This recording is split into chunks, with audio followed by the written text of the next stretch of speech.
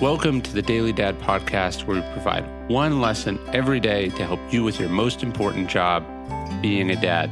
These are lessons inspired by ancient philosophy, by practical wisdom, and insights from dads all over the world.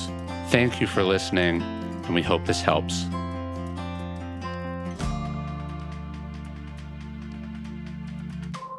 What message are you sending? 10 or 20 years from now, they won't remember the princess breakfast that you spent hours and hours and hundreds of dollars arranging for their first morning, their first trip to Disneyland. It's more likely that they're going to remember something you couldn't possibly predict, something small and seemingly insignificant to you right now.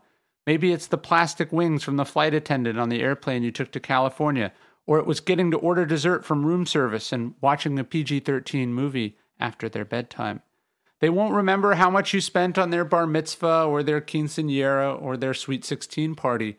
They're going to remember that little bit of unknowing reassurance you offered in the days leading up to it, when they were worried that no one would come, that they might screw up the dance or the speech that they had to give. As we've said before, the one thing you have to be careful of as a parent are the little moments, because isn't that what we remember from our own childhood? The tiny gestures that speak volumes in between and inside the bigger moments that are supposed to grab all the attention. Every time we lose our temper, every time we blow something off, every time we forget, every time we let our own issues get in the way, we are sending a message about what we think of those in-between times, those small moments. It's the wrong message, because the little moments, the garbage time, that's 90% of their childhood, and it has to matter.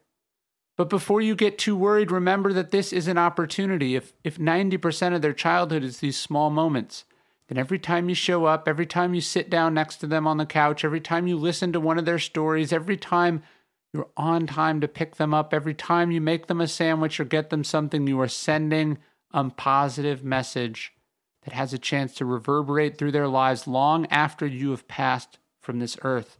That's you telling them that you love them, that you hear them, that you want the best for them. You are telling them that you care. You are telling them that they matter. You are telling them that you are their parent and that you will always be there for them. So what's it going to be? The focus on the big moments or getting the little moments right. One of the best parts about being a kid, of course, is cereal. And if you grew up like me, that's sort of the golden age of your parents letting you eat the most unhealthy but utterly delicious cereal in the world. As an adult, you don't want to eat that, and you don't want your kids to eat that either. And that's why I fell in love with and invested a bunch of money in today's sponsor. I'm talking about Magic Spoon cereal. I've raved about it. You've seen me talk about it on my Instagram. Magic Spoon has all the amazing flavors you love from when you were a kid without the bad stuff.